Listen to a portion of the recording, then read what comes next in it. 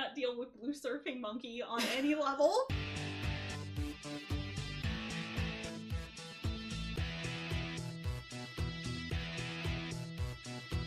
Hello, and welcome to the After Spark Podcast, an episode-by-episode recap of the Generation 1 Transformers cartoon. I'm Els. And I'm Specs. And today we're going to be talking about episode number 54, Hoist Goes Hollywood. Let's talk about giant robots in movies today, shall we? Are we going to be the paparazzi? Maybe. Well, we're going to offer pointless criticism anyway. Yes, just like real life. We open with Spike, Carly, and Hoist on a leisurely drive in the beautiful Pacific Northwest, somewhere near the Ark. I'm pretty sure we've seen these backgrounds before. Like, I think they're saving some money and they're being thrifty. They really do look like some of the same backgrounds as in that first episode with the chase with Laserbeak. Yeah, basically. or like the first, what, 5-parter, 3-parter, whatever the fuck. Yeah, I think it was 3. When suddenly a red car goes speeding past. Spike says the guy is going to go to his own funeral if he doesn't drive safely. Well, that gets morbid real fast. Doesn't it? Mm-hmm. And then another car, a blue one this time, goes speeding past them quickly afterwards as well. Oh boy. Hoist loses his roof here. And he definitely had a roof in earlier scenes. Yeah, like there's no like, oh, he pulls his roof back to get a better view. It's just gone in like a shot. Mm-hmm. So the blue car then goes careening off a dead end, landing roof down on top of the red car. Much like a car sandwich, but with no filling. As Carly, Spike, and Hoist follow the cars, they are yelled at by a director for ruining his shot. Unfortunately for our stunt drivers, as they have now been revealed, the whole car sandwich thing was not planned. There is so much wrong with this. It sure is an amazing coinky-dink they landed like that, isn't it? Amazing for their safety, yeah. The cars lose control and their brakes have evidently failed as they careen off yet another cliff. But thankfully, Hoist is here! Carly has faith in Hoist. As she should. Hoist is just a guy you can put so much faith in. Yeah, he's a good boy. You can fit so much faith in that tow truck. So the cars have now come to a precarious halt on a rock ledge below the film crew, and Hoist transforms into robot mode and climbs down to get them, essentially. Mm-hmm. The two stunt guys do seem to be relatively unharmed, as we see them helping each other get out of their vehicles. And Hoist is able to grab them just as the two cars slide down the mountain. Because, while the two guys have been getting out, they've been teetering. Yeah. And it's just been, I bet it was super nerve-wracking for yeah. those characters. So the film director is now super excited about Hoist. Spike spots some real movie actors. I get being excited, but Christ, kid, you're friends with giant robot aliens from outer space, and that seems so much cooler. Spike, you are one of the first teenagers to be on the moon. Right? So our two movie actors are Karen Fishhook and Harold Edsel, who are based off of Carrie Fisher and Harrison Ford. And we did some research on this. The Edsel was actually an older model of Ford that basically crashed and burned. And I have to give the writers credit, that's actually pretty darn funny, because I didn't know what it was until Specs had looked it up, and I was like, actually, that's a really funny joke. Mm-hmm. The director wants Hoist to come work for him. Spike, of course, volunteers instead, with Carly saying, "But you're not a vehicle robot." And Spike responding, "I'll fake it! I'll fake it!" So much enthusiasm there, kids. Hoist does accept the position, and the director hands off some passes to the movie studio to Spike. Elsewhere, at the Decepticon base, Dirge is phoning home. But Megatron's grand scheme for this episode is dashed when Dirge, phoning that he is completely out of energy, then crashes into a swamp, all the while holding some important cargo. What this important cargo is for is never really gone into, or what the hell it actually does. Or is supposed to do, but yeah, it's super important. We wait on the edge of our seats. So Megatron sends Thrust, Ramjet, and Astro Train out to rescue Dirge. The swamp is naturally right next door to the movie studio that Hoist, Carly, and Spike arrive at. The director seems significantly less enthused by Hoist today. And Hoist, much to his frustration, is quickly joined by Trax, Warpath, Sunstreaker, and Powerglide. They are just horning on in here, and how did they even sneak onto A movie set? I mean, Yes. who would stop them? They're giant robots. I mean, how would they stop them, rather? Well, they definitely couldn't stop Powerglide. The guy can literally fly right in, but I mean, what are you going to do to stop a tank? Pretty much. So Spike says, the Autobots have gone movie mad! The kids definitely share a look like, this is not our problem. Not today. Like, geez, you could probably get some interesting socio-political exploration out of this if someone wrote fanfiction about it, but instead we've just got this. The director happily hires all of them for his action picture. Oh, there's so much going wrong with this movie.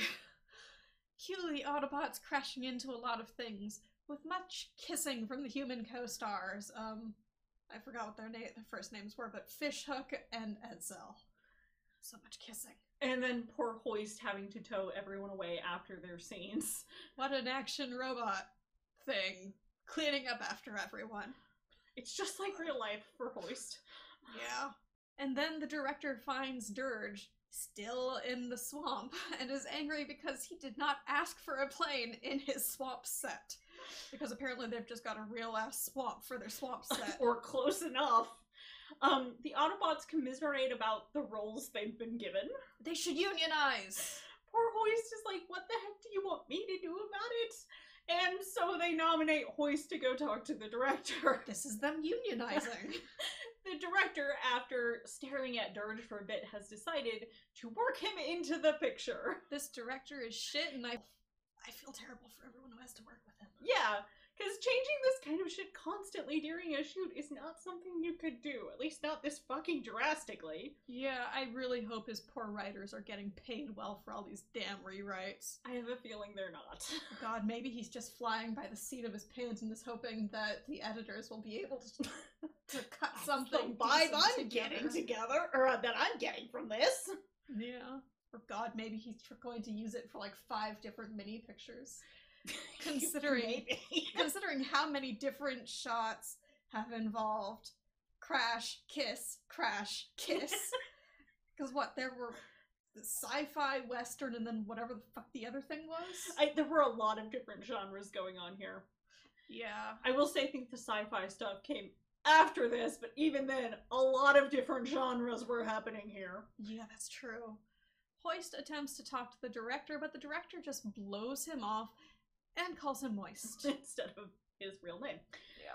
All the Autobots but Hoist leave, and the 3 Decepticons arrive to finally retrieve Dirge. The director has his cameraman film the whole thing, at least until Thrust shoots the camera, and this is one of those big ol' cameras. Then, through the powers of miscoloration, Thrust transforms and flies off twice. Back at the con base, Starscream and Megatron are at it again. Starscream making fun of the fact that Megatron doesn't know what the machine he had Dirge retrieve even does. Megatron says it was locked up in Wheeljack's workshop on Cybertron. Which, look, I think it is a perfectly reasonable assumption if this thing was in Wheeljack's lab that it has the potential to make things go boom. Maybe, but I'm not sure its dip in the swamp is really going to have helped anything. It might just, sparks and fizzle. I mean, at Megatron's behest, Thrust turns the machine on, it wiggles violently, and then begins smoking, so possibly. You would have thought that the giant alien robots would have been more sensible about the whole let all of this tech stuff dry out before trying it, but I guess not. Well, I mean, they don't seem to be affected by water. Would their tech be affected by water? Well, I mean, if it wasn't finished Yeah, and okay, still that's had fair. open stuff. That's fair. Starscream mouths off, and one bout of domestic violence later, Megatron finds a way to blame Starscream for it being dirty swamp water for so long. I wonder if it's gained some turtles. Megatron is interrupted when Astrotrain lets it slip that they were recorded while retrieving this device. Loose lips sink ships. Or something. Sink Decepticon retrieval operations. And films. So Megatron, Starscream, and Soundwave head out to get that film. The fact that these guys actually know what film is a bit interesting. I am more questioning the fact that this is highly flammable film that wasn't in a camera. They literally exploded, but this is cartoon logic, so carry on. That's true. That's true. I mean, maybe they'd switched out, like, the film that they were using and it just started a new one. I have no idea. I still feel like it shouldn't have survived. It really shouldn't have, considering that you're right, it's extremely flammable. The director is watching said footage with his stars. Not Harrison Ford, the Edsel guy, is much less excited than the director, as he doesn't know how this footage fits in with the movie. But the director has decided to rewrite the film so much, it's now a sci-fi movie. Yay! Not Harrison Ford is unhappy about this, so no yays. The director manages to get the Autobots back on set and gives them costumes this time. AKA funky rubber masks that the Autobots may not be able to see through. But they did get chairs with their names on the back now. I guess the unionizing got them somewhere? Or something. They need a better union boss. They do. They film a scene where they are chasing after Karen Fishhook, walking like zombies. Spike and Carly happen past the editing room, where some poor woman is fruitlessly searching for some missing footage that has been stolen. And I mean, didn't it look like it was a mess in there? I think so, and I'm not really sure if, like, she was tearing everything apart, or if the implication was that, like, Rumble and Frenzy had torn the place apart. Like, I don't know why they just didn't light the entire room on fire. Maybe they're just not familiar with the flammability of the stuff. Possibly. Yeah. But it turns out that these are not the originals in this room, and the day is saved because Carly makes the lady realize that she can just get the film reprinted. Because these are not the master copies. In a hangar on the studio lot, Megatron is looking at the film and asks if they got all of it. Starscream takes the credit for yes, they definitely got all of it. Before Soundwave calls him out for his bullshit, because they missed the negatives. Starscream deflects and suggests leveling the entire studio instead. As I was saying, but also, yes, let's destroy the studio! Explosions always make you happy, Megatron! God, the fact that they're there and they have managed to miss the Autobots and the Autobots have managed to miss them. It's a very big studio lot. And the humans have apparently missed that there's just giant robots hanging around. God. Maybe they think they're with the other ones? I mean, maybe. Now I want to actually see, like, what a contract for this would be like. In another filming location, the Autobots are filming a scene in a fake spaceship. Like, it's only got half of a spaceship, so they can film inside the thing. And then Rumble runs in and swaps the fake explosives under the thing for live explosives before making a hasty exit.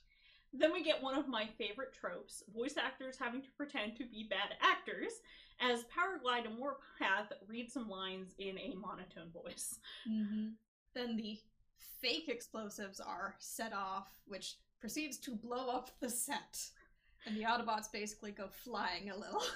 And then have to pull themselves out of the wreckage. Yep, I'm very surprised. Well, let's go with surprised, but also glad that none of the, I don't know, Foley and the people that would be, moving stuff around weren't caught in that. Yeah, no kidding. Because, there have to be a bunch of them on this movie. Yeah. Carly and Spike watch the missing footage, I don't know if they went to the theater or where they were, but they managed to watch the footage before getting shot at by Soundwave, who destroys the film. They run down to the vault and grab the negatives. Because, yeah, that door's just completely unlocked. While making their escape, they are cut off by Megatron, who's just standing in a normal building hallway. Maybe he's mass shifted? I mean, maybe it's Maybelline, but who knows? Oh no! Not Megatron, the 8-foot-tall robot! God, there are such weirdly big stairwells in that shot. Oh yeah, everything about that shot is just strange. Mm-hmm.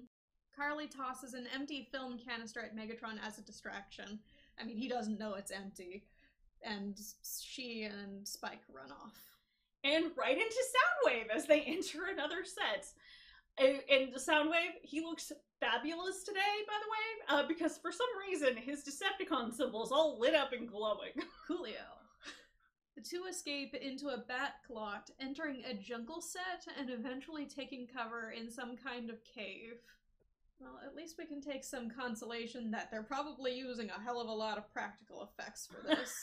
True.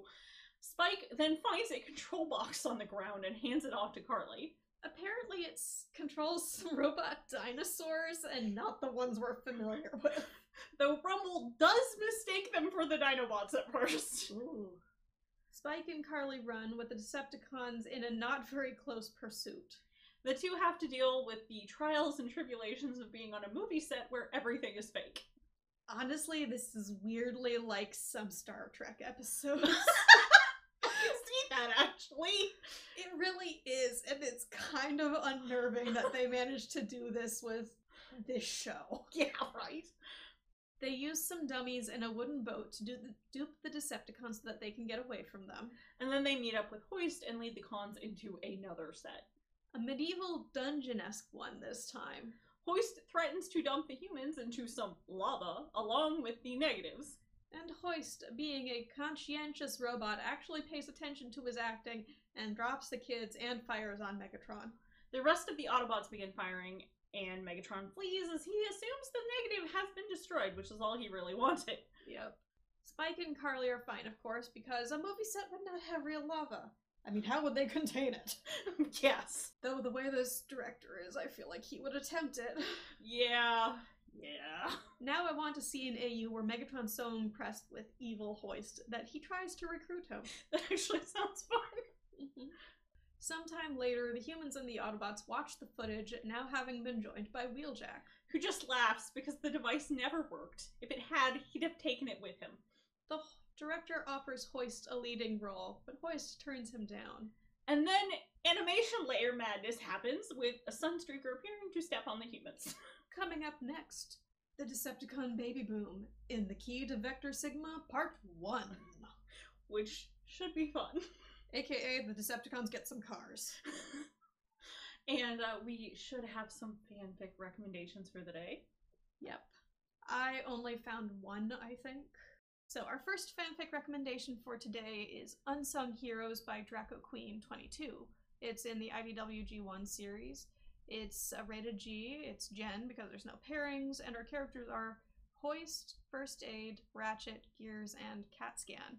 In summary, there were times Hoist was envious of Ratchet's skill, and then there were times he was most glad not to be in Ratchet's place. And our character theme here is Hoist! And it's a one-shot. And so Owls also has a recommendation today. So my fic for today is called Carded. It's by Alex. It is in the IDW continuity. It is rated T. It is Gen. There are no pairings. Our two characters are Megatron and Impactor. And in summary, two minors try to walk into a bar. Oh dear, I bet that wasn't so successful.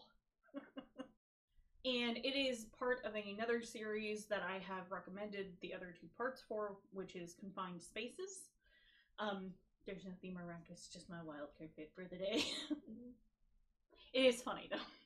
And that just about wraps it up for us today. Remember to check us out on Tumblr or Pillowfort as AfterSpark-podcast for any additional information, show notes, or links we may have mentioned. You can also find us on Facebook and Twitter at AfterSparkPod, all one word, and various other locations by searching for AfterSpark podcasts such as AO3, iTunes, Spotify, and YouTube, just to name a few. And feel free to send us questions on Tumblr, YouTube, or AO3. Till next time, I'm Specs. And I'm Alice. Toodles!